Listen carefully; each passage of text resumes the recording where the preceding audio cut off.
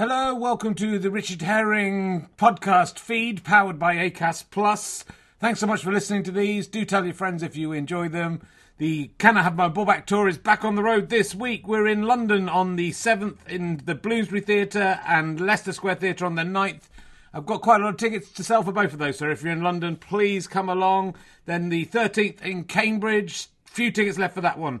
Leicester on the 14th, Leeds on the 15th. Salford on the 16th, Newcastle on the 17th, which is sold out on the website, but I think there might be a few more tickets to release. So do come along if you want to see me talk about my balls and one of them not being here anymore. It's a very funny show. 4-star reviews in the Telegraph and the Standard. Anyway, look, let's sit back, relax and enjoy another fantastic podcast from Richard Herring, the genius podcaster. If you're struggling to lose weight, you've probably heard about weight loss medications like Wegovy or Zepbound, and you might be wondering if they're right for you. Meet PlushCare, a leading telehealth provider with doctors who are there for you day and night to partner with you in your weight loss journey. If you qualify, they can safely prescribe you medication from the comfort of your own home. To get started, visit plushcare.com/weightloss. That's plushcare.com/weightloss. plushcare.com/weightloss. Life is full of awesome what-ifs, and some not so much, like unexpected medical costs. That's why United Healthcare provides Health Protector Guard fixed indemnity insurance plans to supplement your primary plan and help manage out-of-pocket costs. Learn more at uh1.com.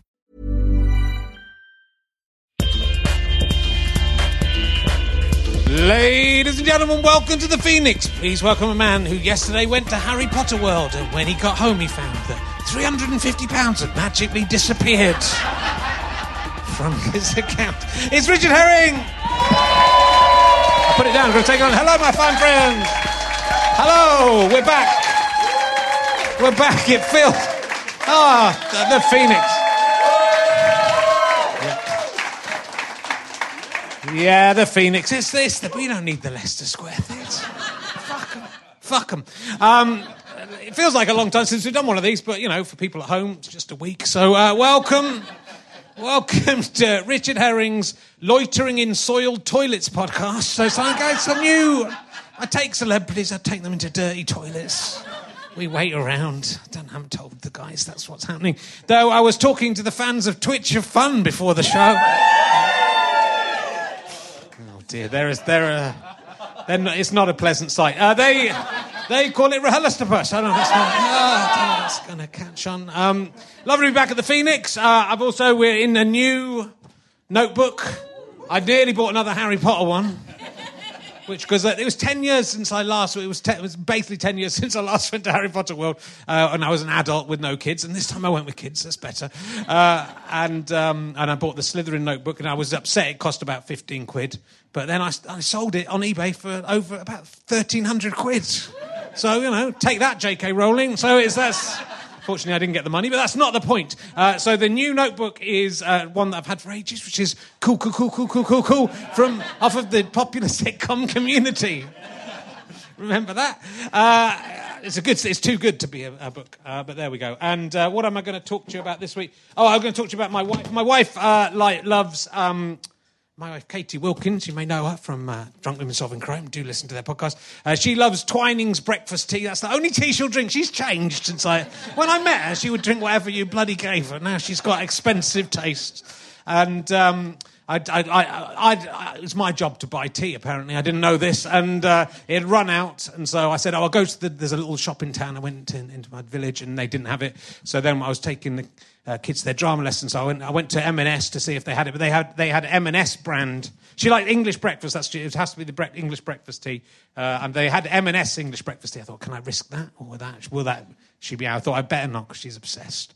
When I married her, one of the vows was that I would never let her run out of her favourite tea, and that if I did, I had to go and buy her some more. Seemed oddly specific at the time. And but 10 years later, I fell into the trap. So she refused to have the vow about obeying me in the vow, so I don't know why I agreed to it. Anyway, they didn't have it in M&S, so I walked up the road. It was really hot. Took me 5 minutes out of my day. Went to Sainsbury's. They had Twining's tea. They had loads of Twining's tea, and they had big 160 tea bag boxes of English breakfast tea. So I bought 2 of those as a kind of sarcastic gesture. It's 320 tea bags. And then I don't have to do it for another year. I noticed there are quite a few options of regular tea, including one called Everyday Tea, which is a yellow instead of an orange box. And I wondered what the difference was between they're basically just tea, right? Everyday tea and breakfast tea. And then I was thinking, had I got it right? Was it English breakfast she liked, or was it everyday tea? I was pretty sure it was English breakfast, but the confusion in my mind, I came up with a brilliant prank to play on my wife. I texted her, I said, I've got so much tea, I hope it's the right one. And then she texted back, Twining's English breakfast, can't be wrong, ? So I said, what about Twining's every day? And she replied, well, that's not English breakfast, falling into my trap. I was giggling like an idiot at how gullible she was and how very mildly annoyed she would be at this exact moment. Hopefully it's nice, she said, trying to make the best of the bad news, but she couldn't cover up what a devastating blow this was. Did you get English breakfast too? She asked. Her world had fallen apart. It would have been cruel to take it any further, so it was time to rip off the false beard covering my actual beard. And I texted, lucky I got English breakfast then. You've been punked. And so I punked her. That's why I'd enjoy that. If the producers of Punk to read it are listening and would like to use that punk, get in touch. So to be fair, I've pretty much explained how it works now, so you can just steal the whole thing wholesale. And then if I complain, you can just say, you've been punked. That's the problem with the punked, guys. Look out for the punked. The punkter had become the punked. My wife must have felt like a proper Charlie, though I forgot the bit where you're supposed to film their reaction for comic effect. She tweeted me, wow, very funny. This is how we keep our marriage alive, through mutual laughter. That's the laughter. Twining. You can use that one if you want kids at home. Right, we're going to crack straight on. My guests this week are probably best known, one of them for their appearance in Chocky-Waka... You would mess this up.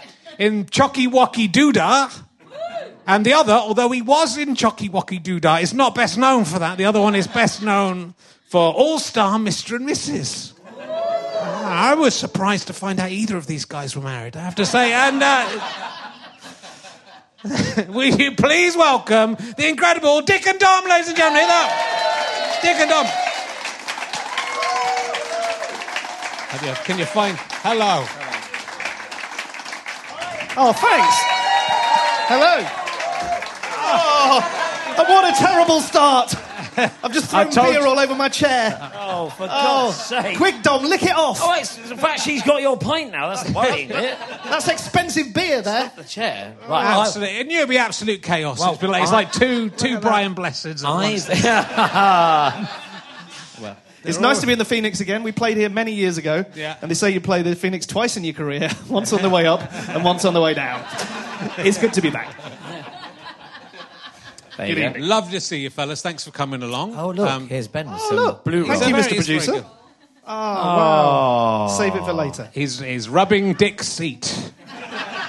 And thank you for sitting in order so that I can remember which one's which. Yeah. That is very good. Ant and Deck.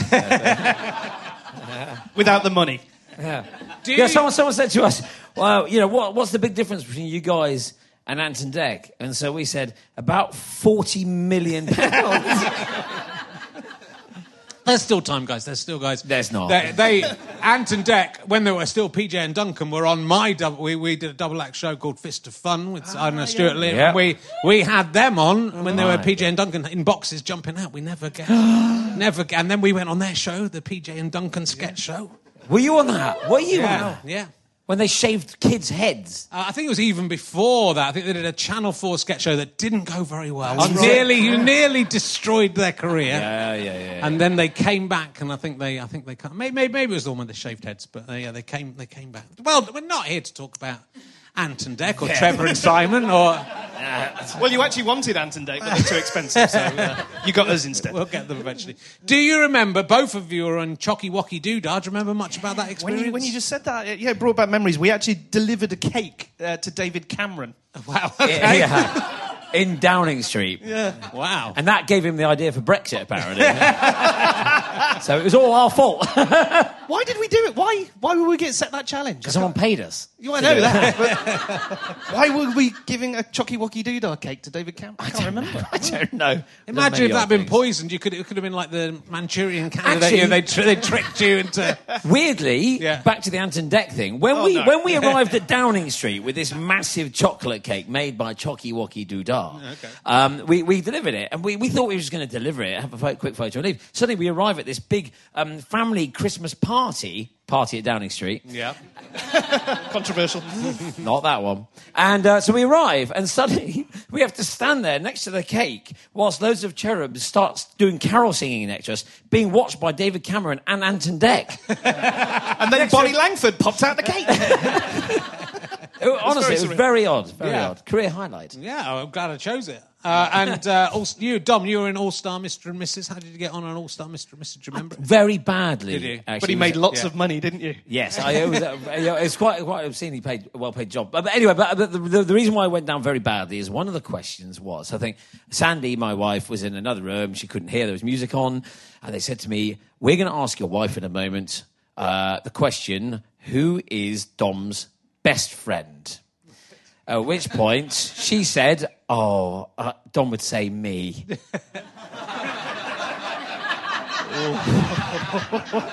She's never spoken to him since. Yeah, it really wasn't a great moment. Yeah. She just given birth to our first child as well. So anyway, yes, thanks for bringing that back up. Yeah, he just shouted out dick. So... No, let's not start that. We get so many, when we're in shows or something, people always put that in the dick jokes in the script. We're like, no, it's my name. Stop it. Silly. Well, you were originally called Richard and Dominic. Yes, we were. Yeah. So what brought about the change between? Well, how did you did you just meet in the broom? I mean, that sounds weird. You met in the broom cupboard. You both worked in the broom cupboard, Yeah. or in a CBBC. Yeah, we both just moved from home at like 18 years old, and we actually met in the Green Tea Bar at BBC Television Centre. You remember the Green Tea Bar? I do, yeah. Yeah. So I've actually, when BBC was being dismantled, I nicked the Green Tea Bar sign and I've ripped it off, and it's now in my office because that's where we actually first met, over a baguette. But we were both working with a puppet aardvark called Otis the Aardvark. Anyone remember Otis? Oh, a lot of Otis fans. He's the next guest. And so we were working there, and then the producer of the broom cupboard, the kind of head of the broom cupboard, who actually years ago used to be Gordon the Gopher as well. Less love for Gordon. He noticed that we were getting on really well, and I was moving into his house share because there was a room going, because my brother, who's here tonight, had just got married and I was living with him. So he wanted to kick me out. So I moved out and lived with him, and we had a great time and really got on as mates. And then we started working on air together, not as a proper double act, but when you see two presenters together, we were just working really well together. And then something happened. Yeah, well, then one of the props guys who used to look after the props at the BBC, he always used to walk down the corridor, and when we were walking towards him, he'd go, "Here they come, like fucking Dick and Dom." That was his nickname for us, and we went, "That's it, mate. There's the money maker." Yeah. If only you'd kept the fucking in there as well. No, we're fucking Dick and Dom. Got a problem with that? Squares. Fucking Dick and Dom in the bungalow. The legend of fucking Dick and Dom. Diddy fucking Dick and Dom. I think that it is, but Richard and Dominic would have been a Yes. little, and it sounds like a far sort of more refined. Victorian. It doesn't fall off the tongue. It doesn't. Does it? But the strange part about that is when we were Richard and Dominic, we were really straight, nice, warm, charming presenters. And now look what's happened. Did anyone used to see him on the afternoons on With Children's Otis. BBC with the Aardvark? And he used to introduce programmes like Blue Peter and Alvin and the Chipmunks, and he was really lovely and nice. But then the bungalow came about, and it just kind of we had this producer who was in charge of it all, and he was brilliant. He was like the puppet master, and he kind of encouraged us to be a lot more ourselves on screen rather than being professional presenters, and that was where it really worked for us. And that's kind of that then made us different from all the other presenters. Yeah, because it's. I mean, There's some rawness to it. but it is the raw. But it's because watching. You were a little bit after me. I watched CBeebies for much too long, but not quite that long. So you're a little bit... I was aware of you, but I've watched a lot of your stuff in the last couple of days, and it's, it reminds me of Tiswas, which was the show that that's the show that got me into comedy. And it's that same sort of level of anarchy and sort of inappropriateness that's still... you can't censor because there's nothing actually...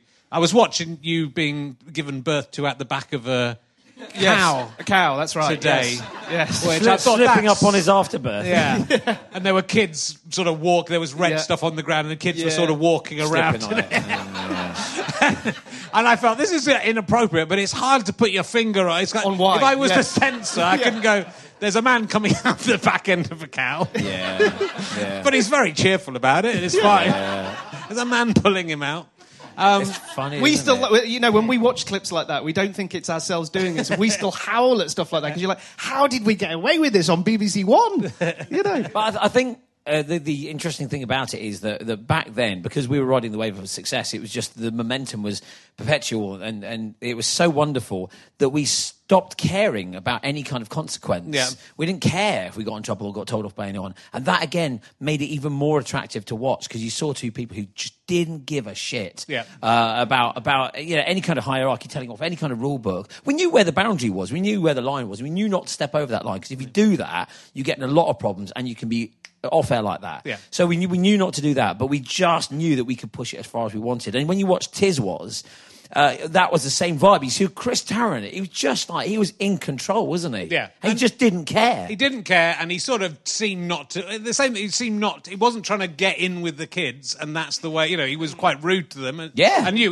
they're coming in and pretending to throw up as they're coming through your door, the kids and all that. So it's exactly what you want from kids. And you can just see from the kids who are in the shows, who are now all presumably about 25 years old.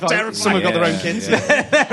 They're all, they're just loving it because you're behaving in this anarchic way that that an adult shouldn't do. Well, that's it. There've been so many Saturday morning programmes which were all great, going live and kicking, all that. And we thought, right, let's try and do something different, like Tiswas.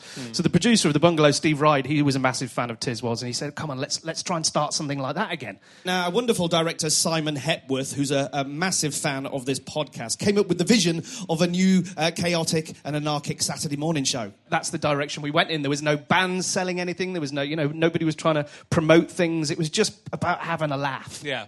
I remember actually when I was a kid, I loved Tiswas, and I would watch, when we moved to Somerset, Tiswas wasn't on in Somerset. So I had to watch Swap Shop, which I was annoyed about. But I remember the other day, I wrote to Swap Shop saying, not all kids like pop music. Can you stop putting pop music in?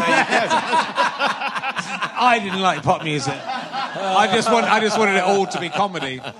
But you actually wrote that. You put a stamp on the envelope and you sent it. That's amazing. That'll work. That's reminded me of some of the letters that we used to get, complaints, points of view. We used to get letter after letter, week after week. And I think there was a letter about the cow one, actually. My enjoyment of BBC One this morning was marred by the cow giving birth to the presenter.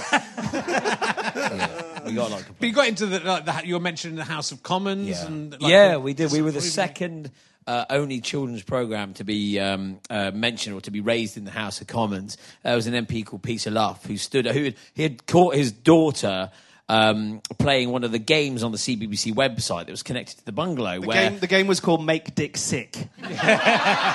Just to let you know. Yeah. So he was in the House of Commons standing up.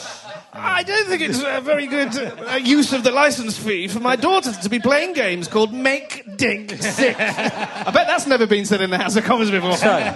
So what happens the next week on the bungalow? We do a big parody of Question Time with a piece of fluff instead of Peter Luff. So we've got a piece of fluff talking with his voice, and it was great. And that was the joy of doing the live, is that you could just roll with whatever was happening. And I was listening to another podcast all about the Chris Evans Breakfast Show, and it was a very similar thing. It was they were just rolling with the success and just going with it. All those successful TV shows like that, the TFI, Big Breakfast, they just they had momentum and they just went with it. Even Noel's House Party, you could say as well. So shows like that, What?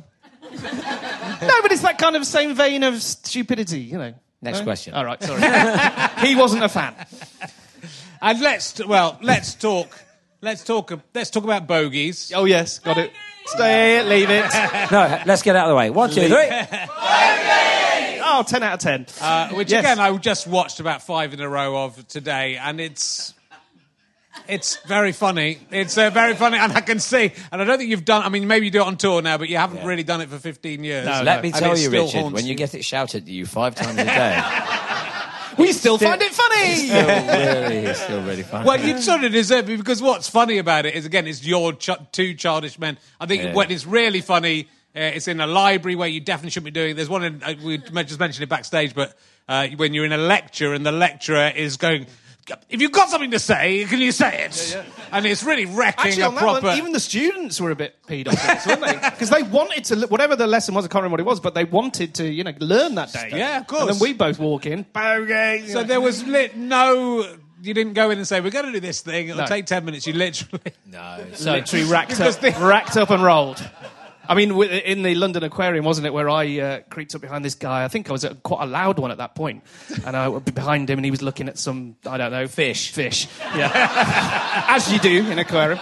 And bogeys! And then he span round, and he got a newborn on his front. Who then started screaming. Screaming in my face, the guy screaming, had me up against the wall, calling me the maker of horror films, and an absolute moron. So, yeah, there was a few close moments. I'm surprised you didn't get...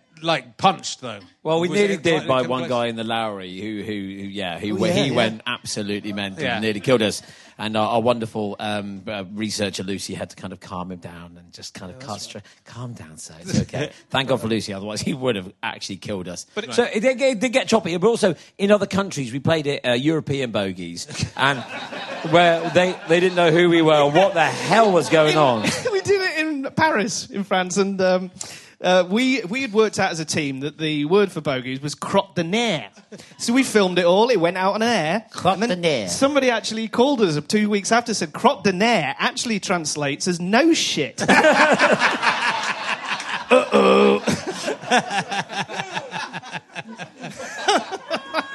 Oh dear! Was the inspiration of this a stage manager who'd played a version of? Well, he was Bogies? a stage manager. He then became the producer and the creator Oh, really? of the bungalow, Steve. Right. Yeah, but he was a stage manager, and he used to play it in the wings, and they used to shout out bollocks instead of bogeys. Right. And they realised that you had to make a new word up, and then we can remember it really clearly because it was doing well on the digital channel before it went to BBC One, and he just said, "I've got this idea, lads.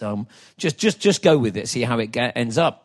Just go to Madame Tussauds and just take it in turns to say the word bogeys and get louder and just end up screaming it behind tourists. So we went, all right, potted down, and that was it. All the tourists that didn't know who we were, what the word was, or why we were doing it. Just... But I think part of the success of bogeys, obviously it's a funny concept, it's very naughty and very rude, but the commentator, I think, turning it into a sport was the genius behind it. Yeah. And that was actually Steve, again, the producer. He did the whole voiceover because he's a voiceover artist. And that, I think, made it. Yeah. I agree. It is, and it's, but and I think it's just desserts that you still get that shouted at you, and when you both die, yes, well, they'll just go. I was just about to say the worst email we got was actually from a funeral director saying we actually play it during funerals. What? No. Wrong. Yeah, but that will be yes. your obituary, won't it? I think it will trend number one on Twitter. It will. Yeah, and bogeys. on Radio 2, Radio 4, they'll say Dom Wood. Yes. Best Why do I go best first? Known, best known. You're going first.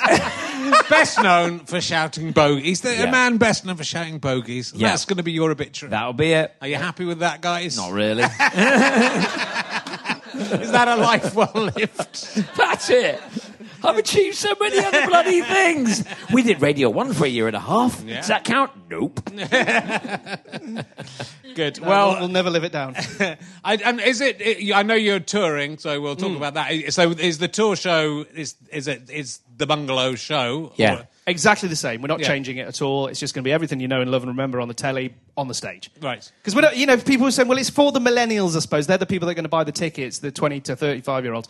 So are you going to blew it up or anything? No, they don't want that. They just want to see what they remember. That's why they're coming. Yeah, and that's what I like about this because I said this backstage, but a lot of people who have success as kids entertainers, they'll be 20 or 30 years down the line, and Keith Harris is what the example you mentioned would do a sort of blue show because his audience has grown up. But you've retained your audience, but also they're the next probably a couple of generations of family you got to will come along and see. So there was a great example of what you're talking about, where my first show that I did at the BBC was with a presenter called Peter Simon. Do you remember Peter Simon? He did Run the Risk and Double Dare. Shopping Channel. Yeah, he's on the Shopping Channel. It's still hilarious to watch. Absolutely brilliant. But he did a stand-up show, which was very risque, and he named it, because his name was Peter Simon, he called it Blue Peter. And it was just so rude, and he got told off. But, yeah.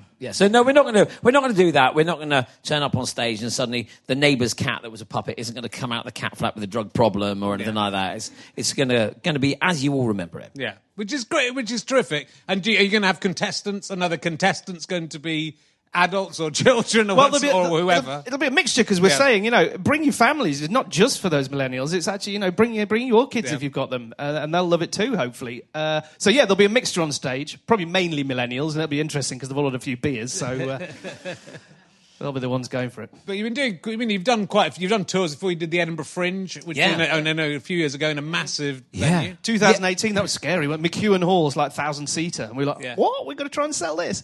Dick v Dom, it was our comedy game show, and in the same vein as the Bungalow. But it sold really well, sold out a lot of days, didn't it? And then we did a one-off 11 o'clock at night show in the Purple Cow, and everyone had a few drinks, and we just did the same show, and everyone just went nuts for it. So that kind of gave us the idea for the Bungalow, you see. Yeah. And who came up with the Bungalow? Because I know was it? Do you know who it was? I know that. Yeah, we do. It was. There were some bosses. I think it was Nigel Pickard. Who was there? He created the CBBC digital channel and the CBeebies digital channel. A great guy, and we worked with him when he was over at CITV. And we were doing the weekend shifts anyway, in between all the programs. So we would link all the programs together. At the weekend, hardly any viewers, but we were having a good time doing it. We're doing it with Steve. And then he said, why don't we turn these links into a show? So it's not just more links. Let's give you a weekend show in the morning. So we said, okay, fair enough. And then they sat around the table and all got drunk and started thinking up names. As they do at the BBC. Yeah. And they thought about, Ali G was big at the time in The House.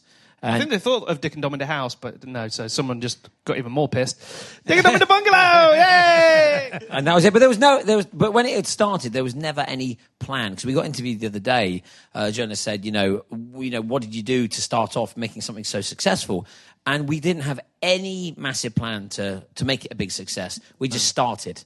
And just started with literally no viewers at all. And it just kind of found itself. And the more we started enjoying it as people with the crew and the team, then the audience at home started enjoying it. And then it just kind of snowballed. Because it was on the digital channel first, and then it kind of got...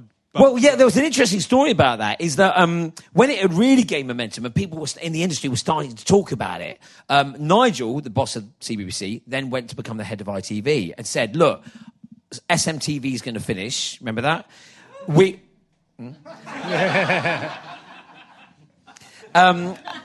like to bring you guys over to ITV to now front the brand new ITV Saturday morning show to take over from that. Right. And so we did 3 pilots with production companies. We said to the BBC, look, we're going to go over to ITV because they're offering us a really good deal and to do a show over there.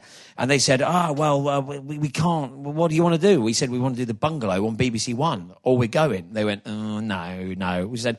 By then, they went, okay, right, do the Bungalow on BBC One. So it wasn't fully supported to begin with, right. But then it was a good job it happened, really, for them. Yeah. And us. And to an extent for you. This podcast is brought to you by eHarmony, the dating app to find someone you can be yourself with. Why doesn't eHarmony allow copy and paste in first messages? Because you are unique, and your conversations should reflect that. eHarmony wants you to find someone who will get you. How are you going to know who gets you? If people send you the same generic conversation starters they message everyone else. Conversations that actually help you get to know each other. Imagine that. Get who gets you on eHarmony. Sign up today. A lot can happen in the next 3 years. Like a chatbot may be your new best friend. But what won't change? Needing health insurance. United Healthcare Tri-Term Medical Plans are available for these changing times. Underwritten by Golden Rule Insurance Company, they offer budget-friendly, flexible coverage for people who are in between jobs or missed open enrollment. The plans last nearly 3 years in some states, with access to a nationwide network of doctors and hospitals. So for whatever tomorrow brings, United Healthcare Tri-Term Medical Plans may be for you. Learn more at uh1.com. Ready to start talking to your kids about financial literacy? Meet Greenlight, the debit card and money app that teaches kids and teens how to earn, save, spend wisely, and invest with your guardrails in place. Parents can send instant money transfers, automate allowance, and more. Plus, keep an eye on spending with real-time notifications. Join more than 6 million parents and kids building healthy financial habits together on Greenlight. Get your first month free at greenlight.com/ACAST. That's greenlight.com/ACAST. Let me ask some emergency questions. Yes, please. I'm going to try some new ones out great. that I've out of the programme that I've never asked anyone these. There was one of them made me laugh. Let me see if I can find it. If Dick and Dom, if you could burn one building to the ground without harming anyone or being prosecuted for arson, which edifice would you torch? Edifice? Edifice. House. Yes, Building. I know, yeah. I just like the word. Is there any building that you would like to see consumed by fire? Fire. Building. Edifice. Should we just read the question back? You think you've got it all? Yeah, no, we've got it all. Come on then, one building that we could burn down. Crikey. Your mum's house? And The in-laws? Hey? We'll come back to you on that. Okay, yeah. You might have an answer for this one. I accidentally elbowed Denise Van Outen in the face on Channel 5's Celebrity Game Night. Yes, my career is going well. Thanks for asking. What is the worst injury you have directly or indirectly caused to a celebrity or person of renown? The worst injury to the most famous person scores the most points. Did you ever injure a guest during? I don't think it was an injury as such, but you remember the kind of slop we had on the bungalow, the creamy muck, the custard. Yes. That got flung around a lot. And Jim Bowen was in one day, wasn't he? Yes. And he was in we had a cage in the corner in the basement. He was in this cage. He had to be locked in the cage for the whole 3 hours of the show. And what you do? You do the. Well, he just said, "Listen, lads. I've got a brand new suit on. I'm going to a wedding in a bit. Do us a favour. Throw whatever shit you want around. Just don't get the suit, okay? Don't get the suit." At which point we do this: get the suit. So, got a big jar of milkshake. Looked at him in the eye. All over his suit, stood up, walked off the show. He was gone. But I think there was an injury that happened. I don't think we did it. I only just remembered this incident. And there were kids having a custard pie fight, which is lovely and white, right? And one kid smacked another kid in the face really hard. So we didn't do it. It could have been us, but I don't think it was. And then suddenly, against this white, this thin trickle of red just flying down. At which point, put the plate back. So, yeah, I don't think we did that. Yes, it was definitely another child, yes. Okay, good. Well, look, and I want to talk about The Legend of Dick and Dom, which had an amazing cast. You had a lot of big names in that show. One of your good friends, yes. Mr. Blessed, was on one of the shows. He played our father. Yeah. Now, that was an interesting filming day, let me tell you. Oh, my God. A scene that should have taken 1 hour took 6 hours before lunch. So he arrived. There was great excitement when we found out that we were basically playing Princes Dick and Dom. Don't know how they came up with their character names, but they did. And then in the second series, they thought, into the storyline, let's get the king, our dad, cast. And so they turned around to us, and with great excitement, as you share the excitement of finding out that Brian Blessed is going to be part of your show, we were like, he's going to be arriving soon, Oh, my God, this is so exciting. I wonder if he's going to be the same. And he was. So the first thing that happened was he was down being talked to by the producer. And I walked down. Rich was doing another scene. So I walked down in this blue robe, and I think I'm going to be nice and professional and introduce myself. So I go, "Hello, Brian. My name's Dom. Lovely to see you. Thanks for coming on the show." He points at me and goes, "Who the fuck is that?" So I go, my name's Dom. I'm part of Dick and Dom, and then I introduce him to the rest of the cast and bring him upstairs, and I go, this is Rich, and he goes, "Oh yes, the weak one."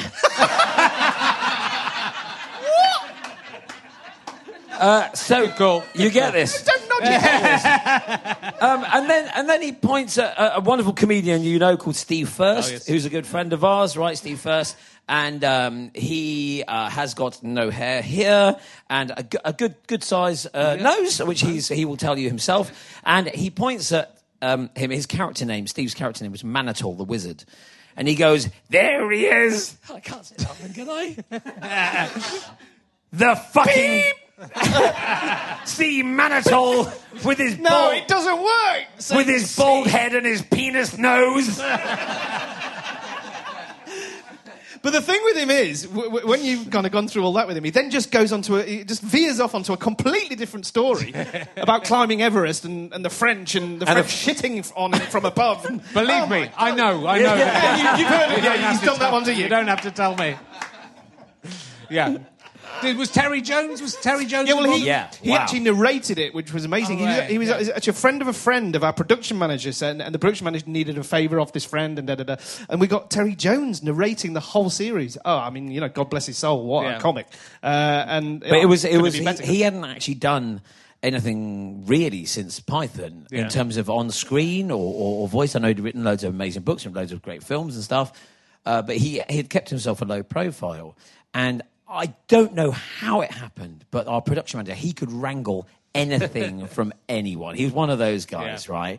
And he suddenly said to us, guys, I've got Terry Jones narrating the show. We were, oh, my God. And we never usually do geeking out. But when in one of his voiceover sessions, we said, could we turn up and just meet him and have a photo? Because you had to, right? Yeah, it's Terry Jones. And we did. And we've got the photo hanging up in our houses. And it was an amazing moment. Yeah, great guy. Cool. Well, is that available? Is it all on YouTube? Or is it? Yeah. Someone somewhere did it. Yeah. We know lots of those people. We can catch up with that. That'd be fantastic. Yeah. So you guys seem to quite like each other. It's gone all right. It's gone all right. It's gone all right. We've been each other's best men. We're godfathers to each other's children. We go on holiday together. We're going to Glastonbury together. We haven't kissed each other, but there's always time. There's always time. Been building up to it. There's a lot of tension between the two of you. I think this might be the time to do that. Is that easy? Have you ever argued? Have you ever disagreed about stuff? Maybe a bit in the middle where we go, but now we're in our mid-40s. We don't care anymore. We just get on with it. We just, understand each other. We know we're both different, very different. Being in a double act is you've been in a double act. I've done it, yeah. Yeah, it's hard. It's hard work. Very hard work. It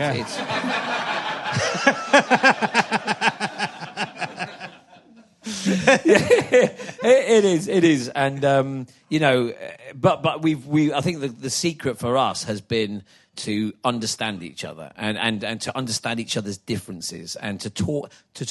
I think that's the most important thing. So we can tell when each other is a little bit twitchy about a subject, and then we now talk about it, and that's the most important thing. So we can put it open. Otherwise, nothing gets sorted, and it all just goes weird. Yeah. It's difficult, but also when doing, being such being always together and being so renowned for doing this, let's call it what it's quite childish what you do, guys. I hope that's not. I hope that's not insulting. I sort of find with double acts, and this is the thing I thought with our double act as well. It goes through maybe a sticky period where you're maybe in your 30s, maybe in your 40s, where you think, but then I think if you can get out through that bit, it sort of gets funnier and funnier the older you get. Which is where we're at. Right, because we had a little period of that. I think it was around about 12 years ago, or something like that. Yeah. But both of us were going through very difficult personal circumstances, and then you would get annoyed, and then friction would happen like that between each other because you're getting frustrated about the other things. But then, like you said, we sailed through that tiny little sticky patch, and then it actually made it even better. Because you then have a full understanding of each other. And I think, because, say the Chuckle Brothers, which, I'm not daring to say you're in the same league as those guys. But, they're old men. I mean, and Morecambe and Wise as well. They're old men messing around acting like kids. And it becomes, I think, as a viewer, it becomes much funnier again as well. Whereas there's... Yeah. I mean, you always said that actually we'll probably start to kind of make it more once we've kind of gone through the kind of middle-age period. You have your kind of rebel kind of don't give a toss period in your 20s. Then you go through the kind of weird 30s, then actually you look like funny old men. Yeah. Yeah. And actually, I think we'll be all right. And you're up for that? You think you'll still be going 20? We don't know how to do anything else. We haven't got any other credentials. We didn't get any No GCSEs. qualifications. Just can't do anything. Until one of us carks it, which probably isn't that long, really, is it? The amount of partying we've done over the years. Well, if one of you dies, if one of you is the Barry Chuckle, yeah. Do you think the other will be able to carry on alone? I mean, we had Paul on last series, and he's he's doing fantastically well. He's doing good with his DJing. Yeah, with his DJing. Yeah, he's doing it. I probably wouldn't be. Yeah, I think we close the shop door, don't we? Yeah, close it. It's not just dick. Yeah. That's all it is. What would the act be? Just you always turning to a space next to you and just not saying anything. I mean, you could do a sort of Samuel Beckett thing where you keep shouting bogeys and look, and then there's no one there to say it, and then you cry. You cry a little bit. In fact, I'm really hoping that happens. I really want to see that. But you were going to go to university, right? And then but you gave it up to be a runner at CBBC. Yeah, I was going to go to Bournemouth, I think, to do media. Yeah, and then got offered a job as a runner at T-Boy at Children's BBC, and it went from there, really. Yeah. So this was always what you wanted to do. Yeah, since we're both the same age, 12 years old, used to watch a lot of kids' TV and went, want to do that as a job. I don't know why we did. Why would you do, But we did. It just looked really looked fun, I suppose. Really yeah. fun. Yeah. And our dreams came true, 5 years after that. Wouldn't you wonder what would happen if he had just gone to uni and got a proper job? Just a proper job. It'd have been all right. But, for me, it was the big breakfast. Watch that. You saw Chris Evans there with his tartan trousers and just the energy and the excitement. And it was, when you, like me and Richard the same, we both didn't really find school that exciting or interesting or beneficial or relevant. And so when you see something like that, your brain just gets sucked into it. Then you develop tunnel vision. You just go, right, I'm going to do that. And that is the end of it. Yeah. We're still lucky, though. I mean, God. There was thousands of people applying each month, wasn't there, for those jobs? Yeah. Well, we're lucky. There's the saying, which is this business is hard to get into, but even harder to stay in. Yeah. So having done 25 years, we're kind of really grateful to still be doing it. I think especially because it's a lot of people in children's TV. Some are there to progress. I think, which in my day when those you were sort of in children's TV for life, and then the generator. So Philip Schofield maybe was the first person, or and Anton Deck, I suppose, making that move through to. There's been a lot of transition. Holly Willoughby, Stephen Mulhern, Vernon Kay, Tess Daly. They all came from kids' TV and have all done really well. What happened? Oh, that's right. They went over to ITV. And you were a magician. You were the young magician, not the young musician. The young magician of the year 94, somewhere around there. Something like that, yeah. But you've been... Are you back in the magic circle? You got thrown out? I got thrown out for being a naughty wizard. I was very, I know. No, on the bungalow, we had a section of the show where we revealed how to do tricks. Yeah. Nice thing. Nice segment for the kids, right? Where you can learn how to do magic. And the magic circle got very angry with me. And they actually said, we think you are bad. So you must come to the magic circle and literally this actually happened. You must come to the magic circle and apologise with your producer to the committee of big bearded wizard men and apologise. At which point I said, bollocks, I'm not doing it. So I handed him a notice and just left because I just thought it was so childish because what I was doing was a positive thing, was promoting it, and they just wanted to scapegoat me, and so just saved £100 a year. I mean, I presume it wasn't big tricks you were revealing, right? It was stuff that the kids could do. Rubbish. Yeah. It's nonsense. Yeah. It was, but... Is the magic circle really a circle that you go to? That's why when you go in trouble, are they sitting in a big circle above you? Well, that was the impression I got when we had to go and apologise. I did have a vision of a circular room with wizards all around us and them pointing their wands at us. There are circular elements to the building. There's a circular staircase. Okay. Yeah. Well, I feel very bad that they let you go out the magic circle. That is very wrong. And you were from Devon, right? You were from Exeter. Yeah, so you're Somerset. Yeah. Really? Yeah. We must have met in some kind of weird club somewhere with farmers everywhere. We might have done. We never. Well, I never really. Where are you from in Somerset? Cheddar. I grew up in Cheddar. Oh, Cheddar. Yeah. Nice. Right on. Yeah. So I'm Exeter. What, you actually from Exeter? Yeah. Went to school in Somerset though. Taunton. Oh, nice. Yeah. Sent to boarding school. 20 minutes from my actual house. Wow. Thanks, Mum and Dad. Every now and then, I got to go home for a ex-yacht, a weekend. At which point, I would have to walk to Taunton Station on my own, get on the train for 15 minutes, and then walk home to get home. Pick me up from school! It's not a big ask. Well, a lot, all the Tory government basically went to boarding schools and it screwed them up. I don't know if it's... You seem to have come out of it quite cheerful. Maybe that's the way to come out of it, not trying to destroy the country. Dick and Dom to run the country, I'd say. Do a bloody better job, I can tell you that. No, we don't do politics, remember. Oh, yeah. And was that school where you were at school with Chris Martin, right? Was that the school you were at school Yeah, I went to a couple of schools with Chris Martin, right. And so he did quite well, I think, actually. And also did A-level music with Matt Bellamy, who's the lead singer from Muse. Oh, yes. So, Your mum still knows Chris Martin's... Chris Martin's mum, yeah. Yeah, they bump into each other and they have a kind of a son-off. Yes. And I'd love to hear that conversation. How's your son? Well, he's just in a multi-billion-pound worldwide selling tour. How's your son? Out of work. Again. Bogies. Can you buy a candle that smells like his wife's vagina? Until that happens.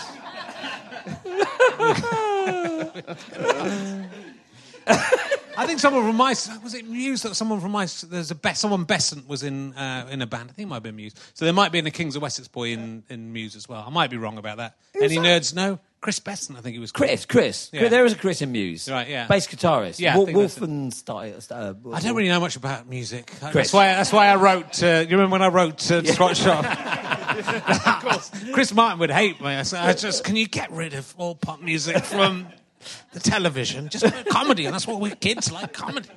Kids like, man, I've got an idea about just shouting bogies. I was ahead of my time.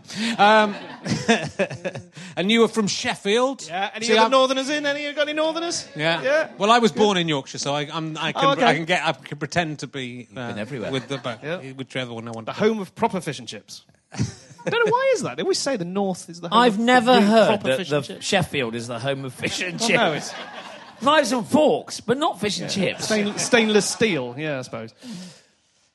Cool. I'm going to ask you another emergency question. Oh, yeah. We're going to go we still haven't answered that one about the building. Have you thought the building want to burn down? It's going to be. It's going to be the end of this episode of the podcast. Oh, is it? It's going to be a biggie. What, have you thought of something? Nope. Don't make it the Phoenix, because I don't think there's fire escapes. So I think one's behind this wall, so watch out for that. If you, Dick and Dom, if you could go into a chrysalis like a caterpillar and emerge as not necessarily together, but it can be together if you want, and emerge, you could be each other if you want, and you could emerge as anything you want. You can be a different person. You could just have changed into something else, but you can just change in your chrysalis into something else. What would you like to change into? Yeah, lovely question. Yeah. So you go in as you. Yeah. Period of time. Yeah. Come out. Voila. Well, I might go for going back on one of your previous episodes, Richard. I'd like to come out as a tit that flings out talcum powder. You can I be think that. that'd be quite a nice life, actually. Just being a. I mean, that's basically what you are. There we go. I walked into that one. Have you got anything? Can't top that, I'm afraid. Yeah, move on. Point carrying on. If you could go into Chrysalis and come out as each other, would you enjoy that? If you could swap over, if you could vice versa. No, I'm not going into that darkness. I'm not going into that darkness. Yeah. Good. I'm going to try another one from the never asked questions that I've never really looked at again. Oh God. Would you prefer to have odourless farts or self-cleaning teeth?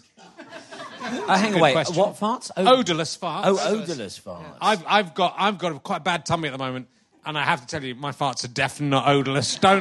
If you'd been in the car with me on the journey here, you would know that. So I'm just definitely self-cleaning teeth. It's so boring, isn't it? Cleaning teeth. Yeah, I love the smell of my farts. Do you? I don't like the smell of your farts. We travel in cars a everyone lot. actually secretly goes, not bad. That's a good, 8 out of 10. that's a good one. Yeah, I'm with him. Self-cleaning teeth. Do you ever fart and be disgusted by your own farts? Do you ever get to that? Mine at the moment are. What? Where they actually make you gag? Yeah, they make that. Because they usually smell pretty good, and then you do one every now and again, you just think, no, that's too much. Even I don't like that one. We've got a mate, Bob, who without fail, every fart he does all day long, he records it. So he's getting it ready, gets the audio on, and WhatsApps at you. Yep, every day. Thanks, Bob. Every fart he does, he records it. Oh, cheers, mate. I did one yesterday at Harry Potter World, and my daughter and my wife smelled it. And they said, it's a terrible smell here. And I said, yeah, we're just by the toilets. I think it's the toilets aren't very clean. They don't know, and I haven't let on. And unless they listen to this episode, they'll never know. They'll never know it was me. It was me all along. It was that bad it smelled like that was a good excuse. Yeah, you know the smell of a sewer? Yeah. Not just a single fart. Every shit that every kid has done in Harry Potter today, world today. We filmed down a sewer once. Did you? Yeah, literally not far from here. Where was it? Leicester Square, wasn't it? Around the corner, yeah. Yeah, and we went down with Ron. Of course it was Ron. And we went down with Ron, and we had to scrape all the fat off the walls of a sewer. Yeah. Don't pour and oil you would down actually your sink. think the smell of a sewer is shit, but it's not. It's just fat. It's disgusting down there. Yeah. Yeah. So when you say your farts smell like sewers, Yeah. they don't. They just smell like farts. Okay, thank you for that. I once saw Johnny Vaughan going down a sewer. I've got no more information than that. Just saw him in the street. He was dressed up to go down a sewer, and he was going down a sewer. They never saw the show. Was this for a show, or was it just they made you Dick and Dom get him to clear some fat off the walls With Ron. They deserve it. Okay. Dick and Dom, what is the most unlikely thing you've ever seen up a mountain? You ever been up any mountains? Good mountains recently? You mountaineer type of fellas? I've not gone up many mountains. Oh, I did when I was on a family holiday. My mum had an asthma attack. Is that good? Yeah, that's all right. What do you mean, is it good? I mean, is it unlikely? Oh, did you? Not really unlikely, is it? No, if you knew your mum had asthma, it was probably a bad idea to send her up a mountain, wasn't it? A bit selfish. Yeah. You seen anything up a mountain? Well, human turds recently, wasn't it, in the news a few months ago? During COVID, was it COVID? Snowdonia, and the toilets were closed because of COVID, so everyone just... Yeah. I don't know shat what on the you're mountain. talking about. Did you never read that article? No, what's the weirdest thing you've seen up a mountain? Hold on, I haven't said I wasn't walking up Snowdonia as well. I might have been there. Did you see shit on a mountain? No. He's just trying to show off, to impress you. He's trying to impress I've me. seen turds on the mountain. Look at me. So you guys have done I'm quite obsessed with quiz shows. So you've done quite a few of the quiz shows. Yeah, the Weakest Link was the most recent. That was repeated the other night, wasn't it, actually? I voted him off, which went down well. Yeah, so we generally stay away from panel shows. Yeah. They scare us a bit. I once went on Would I Lie to You, and it was the worst experience I ever had. Really? Because it was you've got to be terrible. funny, haven't you? Yeah, you do.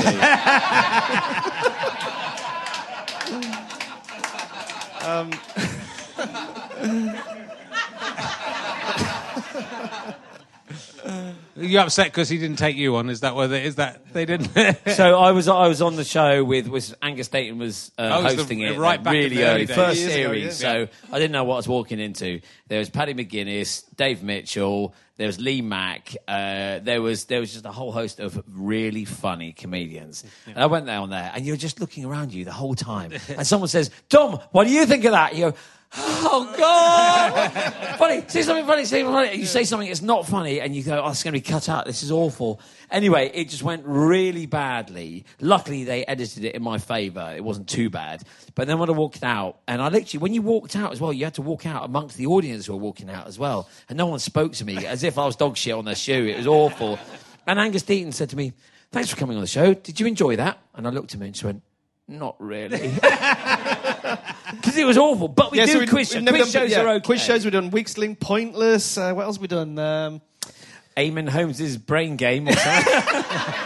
Remember that one? That was a Star Spell. Star Spell. Yeah. Classics like that. But we also hosted our own quiz show, which was dog shit. It was, Oh, Ask the Family. Ask the Family. I found a load of VHSs of that. Dick and fucking Dom's Ask the Family. In my loft. I actually did send them to the For tip. those of you who don't know, during the bungalow, which was successful, we then got pitched by the BBC to bring back, which is always a big problem when someone says, let's bring back, right?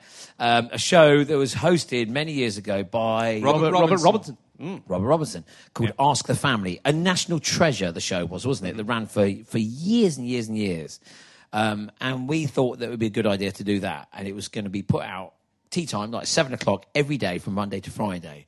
So we thought, let's do this. But we brought it back and punked it up a bit. Punked it. Yeah. We punked it and, Well, it was just rubbish. We just did a really bad job of it. And because we tried to make it like the bungalow, but for the wrong audience. So Yeah. tea time, BBC 2, 7 o'clock. They didn't want what we were doing. slated in the press, didn't they? Yeah, it got slated, but it was being transmitted as we were recording it and getting slated as we were recording it. I just remembered something else. Yeah, so then we went on LBC or something, didn't we? James O'Brien. Yeah, and I slated it. I said, it wasn't produced right and stuff. No, you said, your exact words were, he said, do you feel some kind of responsibility for destroying this national show? You went, not our fault, it's the BBC's fault. At which point, Alan Yentob was on the phone. He was like the head of BBC at the time going, I'm sorry, what was that? No. I had to write an apology letter to him, 2-page letter. I'm so sorry, Mr. Yentob. We had to literally hand deliver a letter of apology to Alan Yentob. And then we never worked for the BBC again. Does he sit in a big circle as well? Is it just anyone? Well, actually, BBC TV Centre is a kind of circle, and he was sitting up the top. Yeah. Oh, yeah. Bring it up. It was. Bring it up the stairs. Yeah. Oh, man. Yeah, Those flats go for a lot of money up in... 2 BBC million TV for Centre. a flat? I saw 3 million. Ridiculous. Considering the things that have happened in those rooms, it's amazing anyone would. You'd think they'd be free, right? Bulldoze it.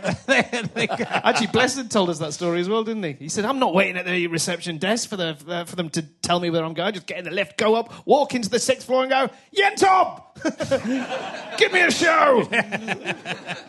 Maybe that was the way we should have done it. Maybe it was. And so...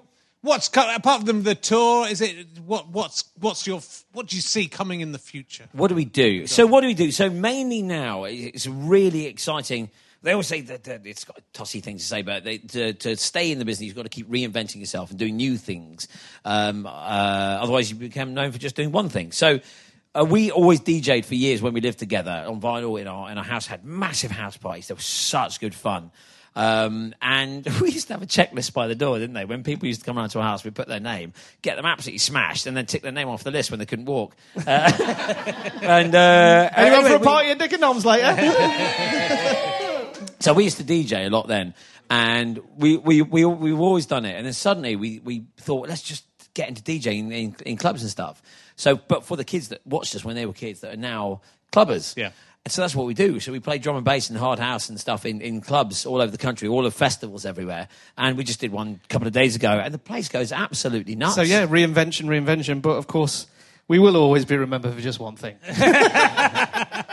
But it's better. Try our hardest. It's better than being remembered for no things. Actually, Well, that's true. We were told once by one of the bosses of the BBC, you are actually a victim of your own success. The bungalow and bogeys, you will never let it go. But I think it's good to embrace it. I think like people who get up, annoyed about people liking them. So if people are still, I know it's people still say moon on a stick to me, and I didn't even want a moon on a stick. It was shit. Not all the time, but it means that people liked you. They liked it, which is better than the opposite. It's the little tax you have to pay for being liked is people shouting the thing. Which, admittedly, if you've just had an argument with your wife and that's exactly when it happens. Yeah, when you're being a normal human. Yeah. Can you imagine like someone like Richard Wilson? How many times he goes, I'd like a pint of brandy, please. And they go, I don't believe it. It must be awful. You get it everywhere you go. Must be, but if I see him, I'm definitely doing it. Yeah, aren't we all? Yeah, exactly. But no, you've always got to, no matter what's going on behind the scenes, you've got to acknowledge them, say hello, and wave. Have you thought of and anything be for that nice. house that's going to burn down yet? It's coming. You wait. It's all down to you. It's a freaking giant of a punchline, I tell you. And what's your secret, guys? Because you're both in your mid-40s, and you both look still, if you turned up on Kids TV and said you were 20, people would be scared. But you both look...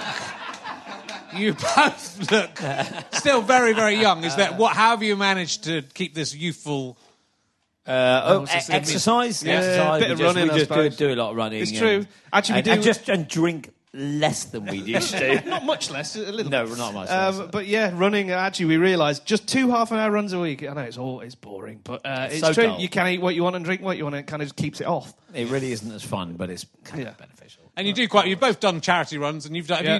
Have you trekked the Great Wall of China? Yeah, Great Wall of China. Cycled from London to Paris. Done the London Marathon. Oh no, crazy. Yeah. How did you choose your charities? Was there? I lost my mum to dementia at a very young age. She was like, that was during the bungalow, actually. So you Right. can imagine it was a chaotic time, and that was man. happening as well in my personal life. Yeah. So now I do loads of charity funding for Alzheimer's Research UK, Alzheimer's Society. Yeah. Terrific. Oh, well, that's cheers. a fantastic charity. Well done for that, guys. Well, look, I'm just gonna. Are you going to ask him about the house? Which house? It's coming. Whose house do you want to burn down? Come on. Well, it doesn't have to be a house, does it? It's Any building. A building. A building. It's An going edifice. to be the final thing before this episode You've finishes. definitely you've got something. I've got it. Oh, You've got something ready to go. I hope Okay, it's well, funny. we'll wait. It's We'll funny. wait. It's the building. You don't want to. Have you got 4 BAFTAs? Yeah, fucking each. Yeah, but they're Four pretend ones. They're children's Oh, BAFTAs. no, they're not pretend. So they're do like look that. like They're that big. Are they made out of chocolate? Where do you keep yours? Have you got yours? Chocolate teapot. Hey? Have you got yours on display? Yeah, I've actually put them up on the on the shelf. Have you? Mine are in my hoodie cupboard. What's a hoodie cupboard? There's a cupboard with my hoodies in. Anyone else got a hoodie cupboard? You actually got a cupboard that just has hoodies in it? Has anyone got a jumper cupboard? No, well, Raise of hand for a jumper cupboard? no. Oh my god! No one's got a jumper Well- cupboard. Where well- do you put your Welcome jumpers? to the darkness I was talking about. Wait, where do you put your jumpers? In the, Oh. Yeah, drawer. In a drawer. Well, why am I weird for putting them in the cupboard? Well, because you've actually got a cupboard. You said a jumper What cupboard. makes A hoodie you- cupboard. Not even a jumper, a hoodie cupboard. But what makes you not weird for putting a hoodie in something that slides into something, and then weird for putting a hoodie just in a cupboard? Because you named it. A hoodie cupboard. Are you not? Can't you hear yourself? Okay, I keep my hoodies in the BAFTA cupboard.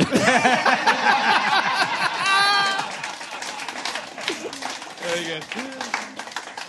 Good. And Dick, you haven't fallen asleep. I understand you fall asleep quite easily. I used to. I don't as much anymore, do I? No, now you don't drink as much. That was what it- I used to have the siesta 2 o'clocking thing, or I couldn't Right. operate after that. Wow. Just fall asleep on car journeys, on set, anyway, yeah. I'm the master at power naps, 20 minutes. That's with him around. Is that not a? I mean, Oh, yeah, well, I don't know whether you've dangerous- seen on social media, there was a period we went through where he'd find it hilarious to wake me up in all sorts of... Give you a mind. You used to get like a spoonful of wasabi sauce and stick it in his mouth whilst he's asleep. But the funniest part about it was actually the noises that I make. If someone wakes you up, you make these really strange noises, don't you? Yeah, yeah. I can't even recreate it. Unlike any other time. Well, it was literally fear was the noise fear. that you were making. Because what I'd do is like we'd be in the back of the car and I'd fill up a glass with water and just throw it in his face. And so he'd wake up with ice cold water in his face and make this noise that would come It's in. kind of... probably basically the sound you make when you're just about to die. But you don't do it as much anymore. Falling asleep. No. Yeah, so he's a good boy. And Don predicted you would need to go to the toilet during the. It's podcast. holding strong at the moment. Well, that's good. Yeah. We've nearly. I did finished, go so I 4 think you're times gonna get before we through. started, but it's holding. It's holding. A small bladder. How's that on The a tour? weakest. How's that on a tour show? That can you? Does it? Yeah, there's does something Dr. about- Theatre not. That's what happens to me. I can go on stage and think I really need a piss, and then an hour will pass. And Yeah, I'm all right. no. You realise you pissed I'm yourself on pissed. stage. I'm 54. It's allowed. Why don't I need a piss anymore? Oh, it's in my trousers. Well, that used to be my party trick, didn't it? Anyway, no, we won't go there. Edit. It's doing all right. But you're right. As soon as you know something clicks in your brain, as soon as you're out here, you forget about it. But as soon as I'm off, I'll be in Okay, there. we'll let you get to the toilet before this audience. Right, I'll just ask you if you've got a building you want to burn down. It'll be the last thing that's said. Was when this going to be? goes This going to be the last. Tom, you are really bigging this up. This is the last thing. Do Do you remember what I said about those panel shows being funny? Yeah. This has got to be... Oh, don't worry about it. It's going to be great. Okay, well, this is the time. it's come. You're This ending is- one of the best podcasts out there, one of the funniest podcasts out there. I know. With one word. So, This is your moment. ladies and gentlemen, boys and girls, the building that I would like to, If you do what I think you're going to do... that I would like to burn down is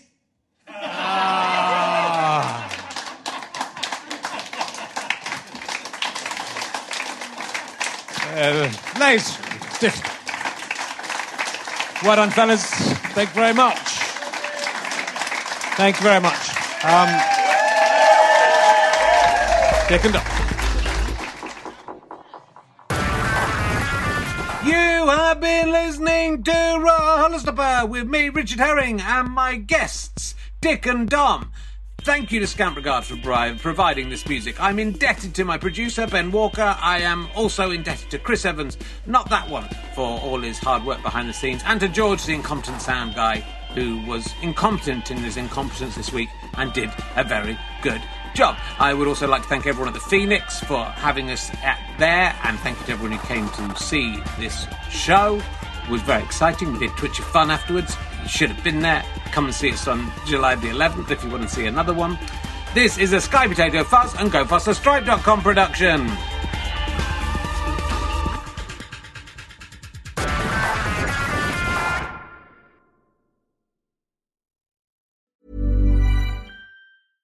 Imagine the softest sheets you've ever felt. Now imagine them getting even softer over time. That's what you'll feel with Boll & Branch's organic cotton sheets. In a recent customer survey, 96% replied that Boll & Branch sheets get softer with every wash. Start getting your best night's sleep in these sheets that get softer and softer for years to come. Try their sheets with a 30-night guarantee. Plus, get 15% off your first order at bollandbranch.com. Code BUTTERY. Exclusions apply. See site for details.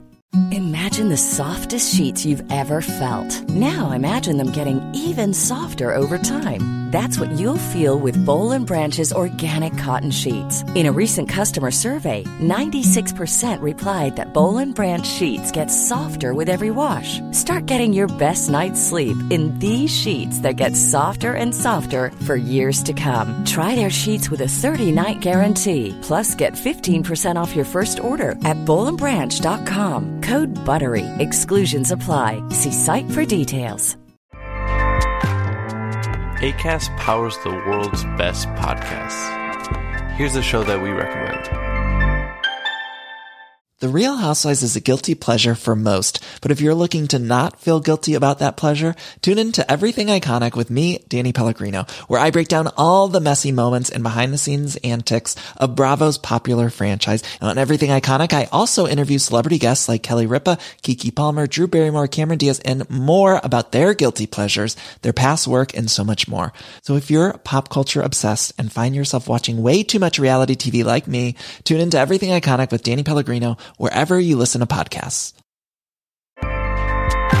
Acast helps creators launch, grow, and monetize their podcasts everywhere. Acast.com. Thanks for listening. Go to GoFasterStripe.com for all your download needs. Thank you to Chris Evans, as always, not that one, for the spectacular work he does on all of these podcasts. RichardHerring.com for all your gigs needs as well. Thanks for listening. Listen to another one. Go on, I dare you.